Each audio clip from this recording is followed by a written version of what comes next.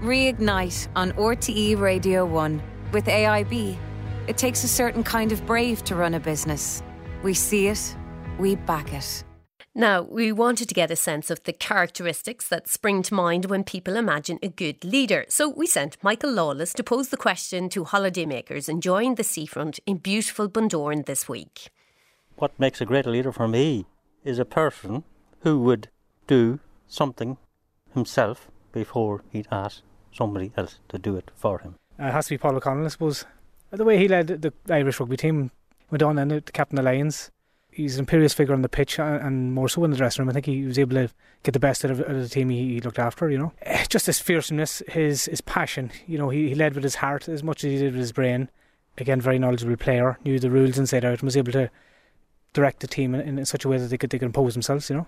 Do you think there's a difference between a good and a bad leader? Absolutely. You know, they say between a boss and a leader, there is a difference, you know. A boss will sit there and direct, where a leader will go out and pull the strings themselves and help along with the team that he has working for them. Muhammad Ali. Like, if I had to pick someone, impossible is nothing and all that sort of stuff. Didn't give a shit and was quite outward with it. Just the unbridled confidence, I have to say. I think one of the best things he ever said, they said, you know, how many reps do you do in the gym? And he said, I don't know, I only start counting when it starts to hurt. And have you worked for a good or a bad leader, and how has that been? Micromanagey sort of ones are the worst. They just don't trust the people below them, and true leaders just push you to do a little bit better, right? And everyone's better will be at a different spot. And so I think true leaders, what's one of the sayings? They're not the conductor, they're the person who lays the tracks. I'm a bit of a fan of my big brother, to be honest. Go on. He runs this surf school here. He set it up in his early 20s, you know. Was even coach of the Irish team there a few years ago when they went to Japan, and he's always a bit of an inspiration, you know, setting up his own business here and it taking off, and I'm doing well. I suppose you better tell us who he is and what's his company. His name's Owen Murphy. He runs Murph Surf School here in Bundoran. I'd say my mom, and growing up with her as a single mom and raising 4 wild sons, I really look up to her, and never gave up on us and stuck by us no matter what we were going through, no matter what struggle. She's an amazing lady, so I would go with my mum. Marcus Rashford plays for Manchester United. He's going out of his way to provide millions of pounds to feed hungry children across the UK. Just leading by example. He's someone who's making a fortune, but instead of just putting it to personal use, he's putting it to the wider gain. He's providing it out to the people who rely on the meals and stuff to get by. I think Nicola Sturgeon as well, especially as a woman in politics. What I admire in other women in leadership roles is when they give other women a helping hand and don't sort of shut the door behind them. You know, sort of pave the way but keep the way open. The people of Bundoran in County Donegal speaking to Reignite's Michael Lawless. Now, I want to ask you, our Reigniters, the same question. What makes a good leader, and who for you epitomises good leadership? You can text the show on 51551, email reignite@rte.ie or tweet at reignite.rte. And over on RTE Radio 1's Instagram stories, some of you have already been answering a poll mentioning people like Jacinda Ardern, Vogue Williams, Anne O'Leary, Anna Geary. But you've also talked about family members who lead, and Roisin Kerrigan had an example of her sister, and she says, my sister inspires me with her constant strength and resilience. She is the person I turn to in bad times. Now, our next guest boasts an incredible record when it comes to the world of GAA. In his time as manager of the Dublin senior football team, he won 18 out of a possible 21 trophies and set a record of playing 35 consecutive championship and league games without defeat. His sense of purpose and service comes originally from 20 years with the Irish Defence Forces, and today as the Assistant Director in the Irish Aviation Authority, he is continuing to study different approaches to leadership, psychology and peak performance. Jim Gavin, welcome to Reignite. Oh, yeah, I'm delighted to be here on a gloomy, rainy morning in Dublin. And a match day. Interesting conditions for this evening, yeah. And we will come to that. Listening to the Vox Pop there, Jim, why do you think for people that sports stars, whether they're amateurs or professionals, often come to mind straight away when it comes to leadership? Yeah, it's it is interesting. It's probably because of the public platform that sports people have. People like to aspire to be like them, like Paul O'Connell that was referenced there, and also sports stars are asked their views. I found it really interesting, Anya, that if you wrote down some of the comments there and you threw them on the table this morning, you would see that leaders help people. They have confidence.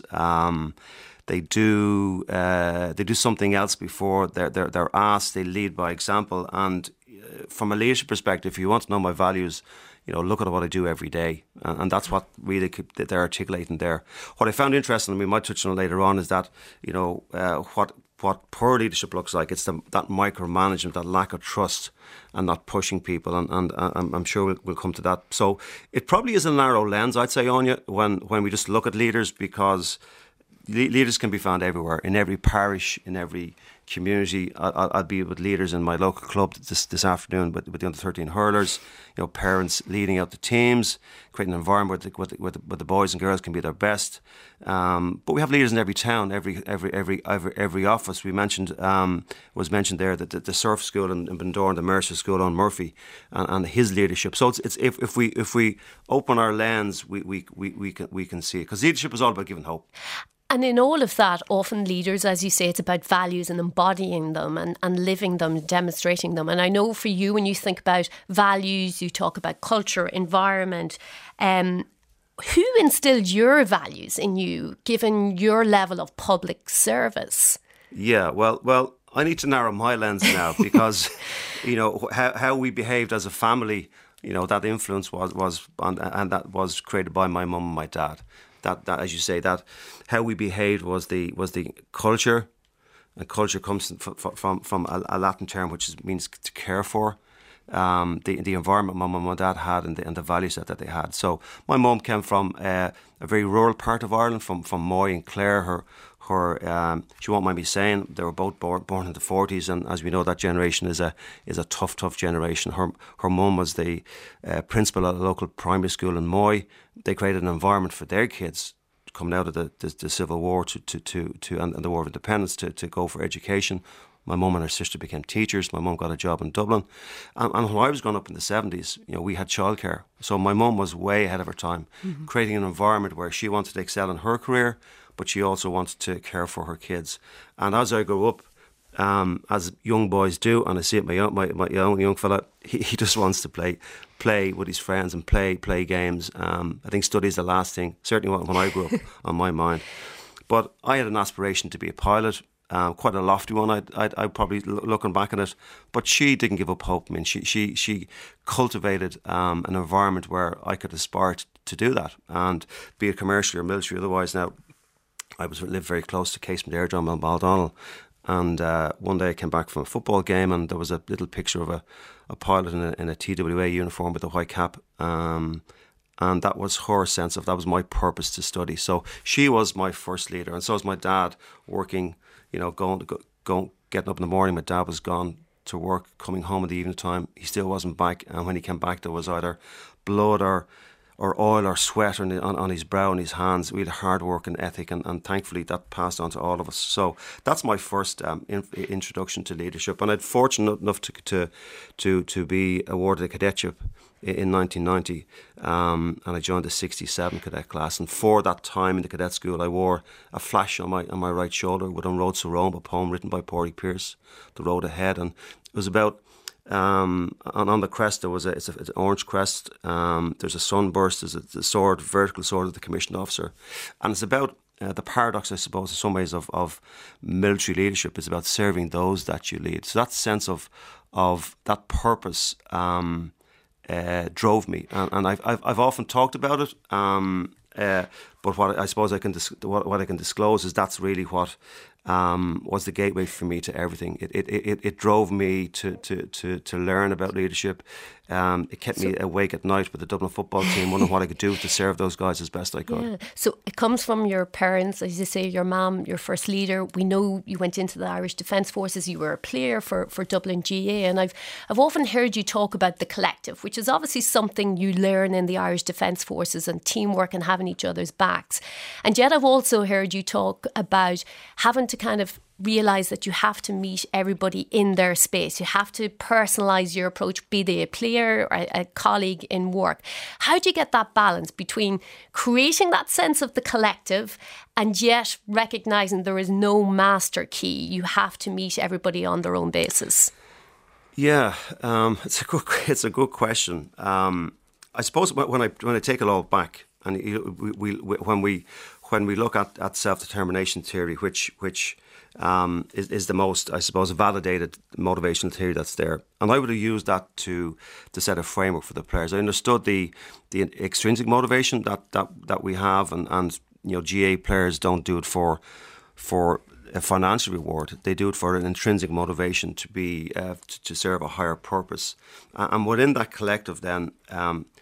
And it's something we might touch upon later on is that leadership paradox, particularly in the pandemic environment where people work remotely.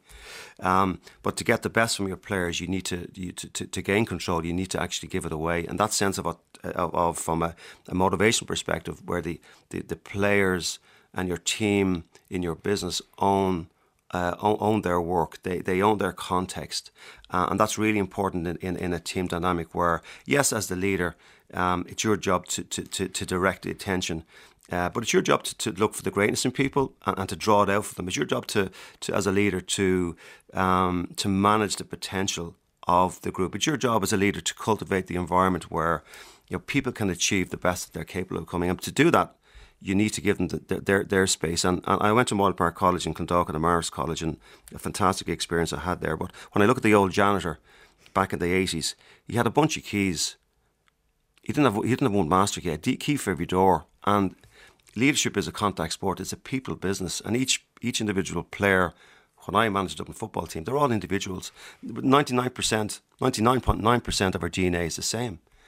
But that 0.1% makes us unique, and you need to tap into that uniqueness, because again with team dynamics, it's not that you want, and I don't think either James Horn or Dessie Farrell will want 15 robots on the field today. They'll want individual players that will play to the game plan, but there's I suppose controlled freedom for the players to express themselves, and that's the same in business and in life.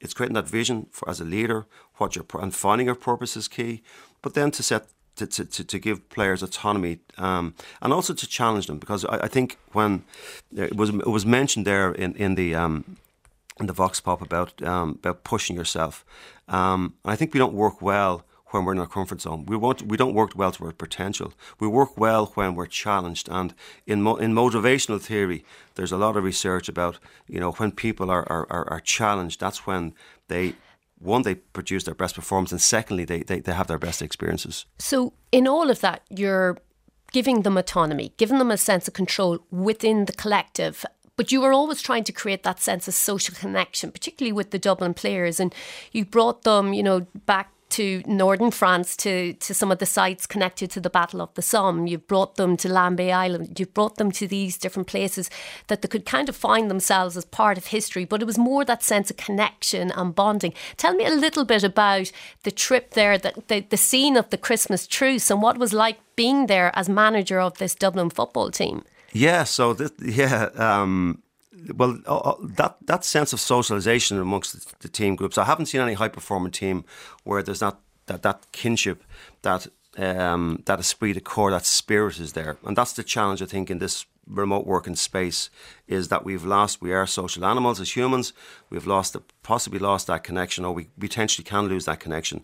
I think there's only so much connection we can do through a TV screen or on the phone.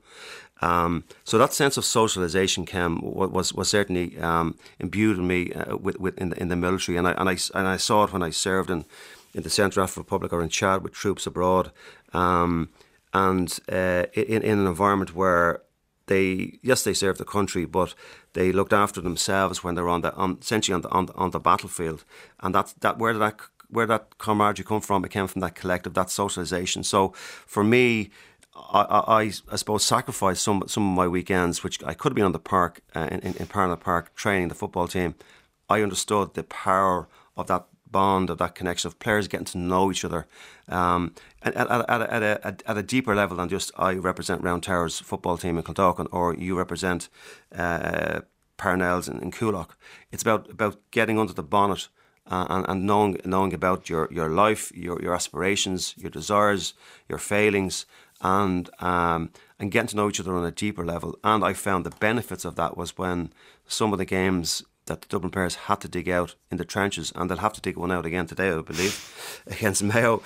But they could tap into that because there was that solidarity of looking after my brother essentially, or my sister in the case of ladies football. And when you're standing there on the site, the Battle of the Somme, like, were you able to kind of tell them about Christmas truce, like place themselves in history? Yeah.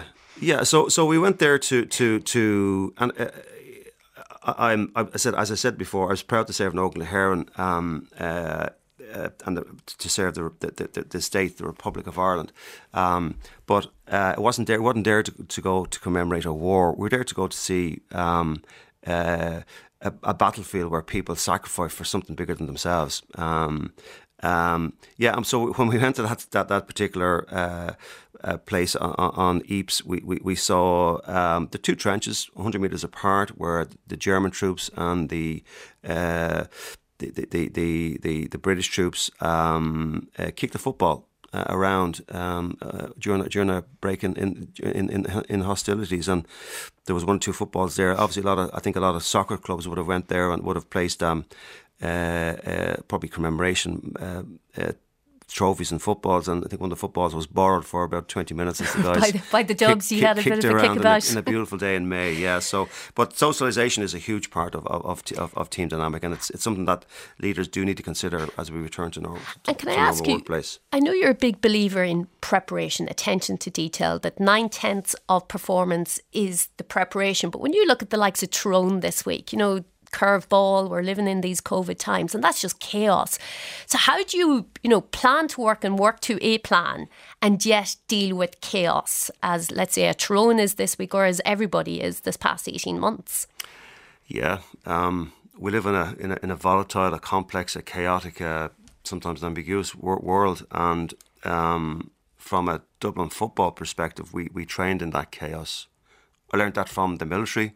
Battlefield inoculation. I learned it from my time as a commercial pilot in aviation, where we train in the simulator for the routine flight, and not the abnormal flight where you have an engine failure, where you have an hydraulics failure, where there's fog at the runway. So you prepare for every eventuality. So preparation is no doubt is key, and it's in business, in sport, you fall to the level of your training, not the expectations that the Dublin supporters or Mayo supporters will have for the team. You'll fall to the level of your training. So it's about preparing for that chaos, and there's also a resilience piece as well, Anya. And when I go back to my mum, when I did my Leaving Cert, I was guided to study classical studies, and it wasn't because at the time I enjoyed the classics, it was because it was a good subject to get a good grade in, and thankfully I did. But I got a great grade not only for Greek and Roman architecture and literature, and the Iliad and Homer the Odyssey, but I also came across Stoicism and Marcus Aurelius and Epictetus and Seneca, and that sense of it's not things that upset us, it's our judgment of things. So if things go wrong, like they are for Tyrone, it's how do we perceive that? And there's an understanding, I suppose, in Stoic philosophy that, and it's not about suppressing emotions, that's far from it. It's about suppressing useless emotions. So how could we control the things that are within our control? So and people who have high levels of resilience understand that life is chaotic, that it is unpredictable, and sometimes full of loss and suffering. But the leaders that have high levels of resilience, and teams have that ability to respond to what they see, and to focus in on things that put them back on the driving seat. So let's watch today's game when there is chaos at the game, and what team is making the decisions to put themselves back in the driving seat. In business, when things go wrong, what companies and firms and people, because it's the people who ultimately deliver results on you. It's not the players, it's not the shareholders, or it is the players, it's not the shareholders or the firm, the bosses of companies. It's people, and it's the teams. So what players are making those decisions, have that autonomy, have that responsibility to make decisions on the battlefield away from their bosses to put themselves back in the driving seat. And then being able to respond is the sign of a good leader, knowing when to walk away. Like, what were the things you had to kind of really weigh when you decided to step away? Well, I'll deal with that in two parts, because when you talk about stepping away, there is a leadership paradox, and again, I would have studied Eastern philosophy, Sun Tzu and Lao Tzu. They talk about, leaders lead from behind. To lead, you lead from behind, as in to gain control, you give it away. It's about empowering your teams, and empowering them to be able to work remotely, and they'll only do that if you trust them, and more importantly, if they can trust you, and if there's that feeling of trust. So when we talk about leading, it's about empowering people. It's about giving them their context and giving them the autonomy to do the job. So in any football team, the manager, or any firm that is, if it's a high performing team, the leader should be able to step away. And one of the ladies spoke about micromanagement at the very start of this Vox Pop. They should be able to step away, and the team will lead themselves. Sun Tzu said that leaders are best served when their aims fulfilled, their mission achieved, and they will say, "We did it ourselves." So, from my perspective with the Dublin football team, I had responsibility to Dublin GAA, and I had a responsibility to safeguard that growth. And my decision was taken with that best intent to safeguard the growth. Can I ask you just briefly and finally, you talked about resilience. Do you think Mayo fans will be digging deep on resilience tonight or celebrating? I think they've got a very good reason to be optimistic. That the team has been very impressive in the last half against Galway. If they play the way, and they're sure they know it themselves, if they give the ball back to Dublin as much as they did to Galway in the first half of that game, Dublin won't give them the ball back as easily. But there is a lot of resilience in that Dublin football team, and it is a player-driven, player-led environment, and it's Dublin's to win.